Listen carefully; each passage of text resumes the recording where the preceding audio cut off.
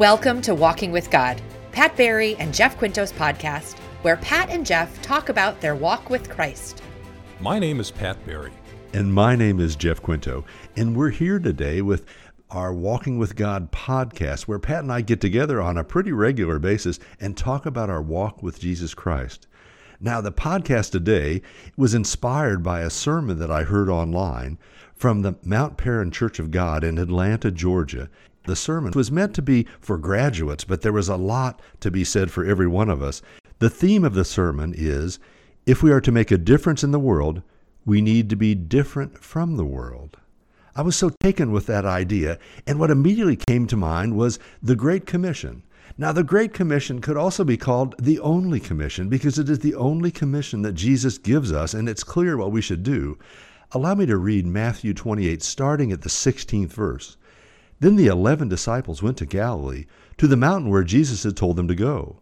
When they saw him, they worshipped him, but some doubted. Then Jesus came to them and said, "All authority in heaven and on earth has been given to me. Therefore, go and make disciples of all nations, baptizing them in the name of the Father and of the Son and of the Holy Spirit, and teaching them to obey everything I have commanded you. And surely I am with you always, to the very end of the age." Good stuff. I did not realize that was the only commission, although it makes complete sense. I never thought about it that way. But, I like thinking about it that way because I think that makes our job easier. We have one thing, right? Yeah, we have one thing. One set of marching orders. That's it. So as Christians, we're given the task to make a difference in the world and convert disciples, bring disciples to Jesus Christ. Absolutely. It's interesting that it's so clear. Now, we don't live our lives based on its clarity, but it is very clear. Therefore, go and make disciples of all nations, of all peoples, baptizing them in the name of the Father, the Son, and the Holy Spirit, and teaching them to obey everything I've commanded you. That's pretty clear. 3 things we're supposed to do. It is. But we're people, so we complicate things. And, quite honestly, I believe that God comes to different people in different ways for different reasons. We talked about this before. Our job as Christians is to introduce Jesus Christ to people. God does the work. That's the other thing. I have to remind myself of that quite often, actually, that we really don't do anything. It's God working through us that brings people to him. We're just the vehicle that he uses to get to other people. Absolutely. It's why it's so important that we understand with clarity what we're asked to do, because it's so easy to be part of the culture, isn't it? To be lured into trying to be acceptable in the eyes of the culture. So we're not to be conformed to society. We're to work around in society.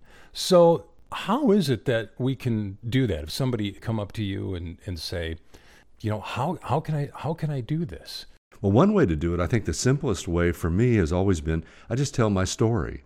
I just tell the story of how this happened to me. It's not like I'm telling them, here's what you have to do. I'm giving them the example of what has happened for me.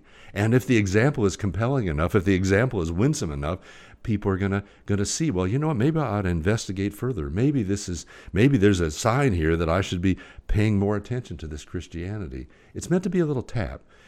St. Ignatius said, I know I've used this quote before, but he said, it's our job to do a competent and sufficient job and to leave the rest to him who can do all that he pleases. Back to what you said a minute ago. The idea there is that we don't have to do the heavy lifting. It's not up to us. Good thing too, right? Oh, yeah. So we're instead meant to serve as an example, serve as a guide, but not to move people, not to pick people up and move them, and certainly not to, beat them down to the sidewalk and, demand they become Christians. That isn't going to work. Right. We can do that, but your success rate is going to be low.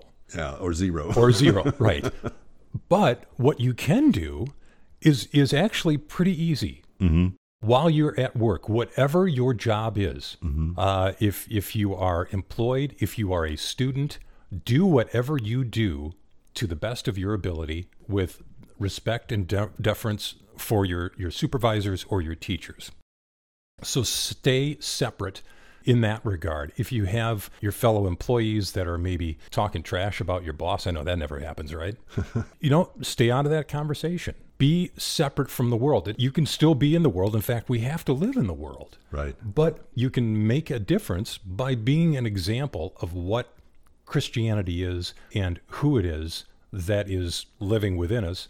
And then eventually people will start asking, hey, what's going on with you? There's something different about it. They probably won't know what it is, but they'll say, there's something different about you. And that gives you an opening to start talking to people. Yeah, and to start talking to them in a nice way, in a pleasant and helpful way. Romans 12:2 tells us, do not be conformed to this world, but be transformed by the renewal of your mind, that by testing, that is, by careful examination, you may discern what is the will of God, what is good and acceptable and perfect. Absolutely. And I think he will, if you go down your faith path, he will put different things in front of you, different opportunities in front of you. There was an opportunity last night I had with a young woman who was not born in the United States, came over to the United States, really didn't have much of a belief in anything at all, but she told me she's searching. And she said just this week, really out of nowhere, she became friends with another pastor who started talking to her and was saying the same things about Jesus that I was. And I'm like, yeah, that's sometimes how it works. God's tapping you on the shoulder. When it comes to things like this, there are no coincidences. Things happen for a reason. And as long as you're open to it, it was a very quick, 2-minute conversation that we had, and then we were on to something else. But the opportunity came up. Yeah, and you were there. And it's the way God works. I think you said the term, I love the idea of being tapped on the shoulder. You actually don't have to pay attention to that tap, right? You can ignore it. That's easy to ignore. But it doesn't change the fact that you were tapped on the shoulder. And at some point, you get there where you realize, maybe I ought to pay attention to this. Maybe that wasn't a coincidence. Right. And it starts to change your thinking. You start to be open. I think that happens way more than we think about. Because one of the things about Christianity, it's great to see people convert and come to Christ, but a lot of times you don't see that. You talk to people. I've spoken with people that I've just met once, like this lady. I may never see her again. Yeah. I have no idea, but hopefully those seeds, you just plant those seeds and just have the faith that God's going to take care of it. It's not for us. He's just doing the work through us. Yeah. He was there at the right time, putting you in a place. A person, I'll use his name, Pierre Toulier was that guy for us. Pierre Toulier, in the year 1997, asked to talk to my wife and I. We were friends with him, business friends actually. And he said, can we talk? We were staying at a hotel outside the United States at a conference. And he said, can we have a cup of coffee together tomorrow morning? And we said, yeah, not knowing what he wanted, but not really caring. We liked him a lot. And he shared his faith with us. He shared it with my wife, Tony, and with me. And the fact is that it didn't seem to take, I would say. He gave us a Bible, and it didn't seem, but took was, we realized how sincere he was, how committed he was. It was a lovely thing. So even though I didn't slap myself on the forehead and go, I'm saved, what I did is I gained a greater respect for him and for his faith, and realizing that, that's something I want. And I put it in the back of my head. Right. It wasn't for 12 years before I got more serious. So that's what he did the job, and he just walked away from it. He didn't demand us. He didn't arm wrestle us to the ground and demand that we accept Christ. That isn't it. He just gave this winsome witness, and it affected us in a good way, sort of setting the table, if you will, for what was going to come next, literally a dozen years later. That's the way it works, I think, more often than not, especially in today's society. I think people are thirsty for this, wanting I want what Jeff has. I want what Pat has. They may not exactly know what it is, because there's a lot of people that weren't raised in the church at all. They have no background in the Bible, in Scripture, in church. They have no idea what it is, but they know, there's something different about us. And too often now, especially now in this country and really all over the world, we're becoming tribal. We're finding our identity in things we shouldn't find our identity in. We find our identity in our political parties. We find our identity in maybe sports teams or our job or in our sexuality or whatever it might be, when really what we need to do is find our identity in Jesus Christ. Once that happens, things start to fall into place, and it's not always going to be an easy road, and it's not always going to be a smooth road, but it's a road that you will keep traveling and just keep walking down the road, because, at the end, there's good stuff waiting at the end. Absolutely. And I think more and more people these days want that. And we're giving them an option that a lot haven't heard of. Absolutely. And it's interesting the way you said that, because it's really true. We're becoming more tribal. People's identity is linked to things outside themselves, linked to things in the culture. In Matthew, the 6th chapter, reading from the 19th verse, we hear that, "Do not lay up for yourselves treasures on earth, where moth and rust destroy, and where thieves break and steal, but lay up your treasures in heaven, where neither moth nor rust destroys, and where thieves do not break in and steal. For where your treasure is, there your heart will be also." Amen. Yeah, that's really the whole point, isn't it? Where your treasure is, that's where your heart is. Your heart will follow where your treasure is. And so if your treasure is this identity that you've created for yourself, an identity that's filled with perhaps wealth, or it's filled with popularity in the culture, or whatever it's filled with, if it's not filled with the Lord, it's not filled with anything that is permanent. It's filled with things that are temporary, that will change, that aren't really anything worthwhile. You're laying up your treasures here on earth, and they will go away. Yes, they will, just like everything else, because it's all, we're just stewards. And I think we say that, even as Christians, oh, we're just stewards, but we really are. It's all God's. It's all going back to Him. We're just here shepherding things along. Yeah. But we think that we're the center of the universe, right? Yeah. Or I do. I can't speak for you. I shouldn't. No, I think that's human nature, but it's nice to not have that perspective, to get out of that perspective, even though occasionally I fall back into it. I think it's human nature. It happens. But I can tell you, when I am at my best, it's when I'm not thinking about myself. And I think that actually there's science, follow the science, right? One of the things with people of high anxiety is when they care too much about themselves and not enough about others. Absolutely. When I'm down, the first thing I do is do something nice for somebody else. It's the most wonderful way to get out of a funk, is just do something nice for somebody else. It's not doing something nice for me, but it is in the end. Right. It is in the end. And that's the thing with the culture today. I believe that it's so inwardly focused. Everybody is defining themselves in their own specific narrow way, having no sense of a bigger world, or certainly no sense of a God. And the fact is that inward focus is going to lead to anxiety, to depression, to all kinds of things. It leads to everything but hope. Looking at Christ and looking toward God leads exactly toward hope. It leads toward something bigger. And it's just like the idea we're talking about, helping people. It's all through Christianity. From the entire Bible actually is about helping other people. It's what it's about. And so when you do that, when you're outwardly focused to help people, you're going to change the world in a little way. In a little way every day, and just being nice to people, and not asking them to, you have to believe now, and I'm a Christian, that's why I'm being nice. No, you just be nice to be nice. And the fact that you're a Christian will come out. It'll come out in time. People will realize there's something about you, and they'll ask you, and you'll just be a demonstration of it. You don't have to, as I said a minute ago, you don't have to arm wrestle them to the floor. You just be nice in what you do. Be outwardly focused to help. Yes. It is interesting, because if you're wondering how I should act, what should I do?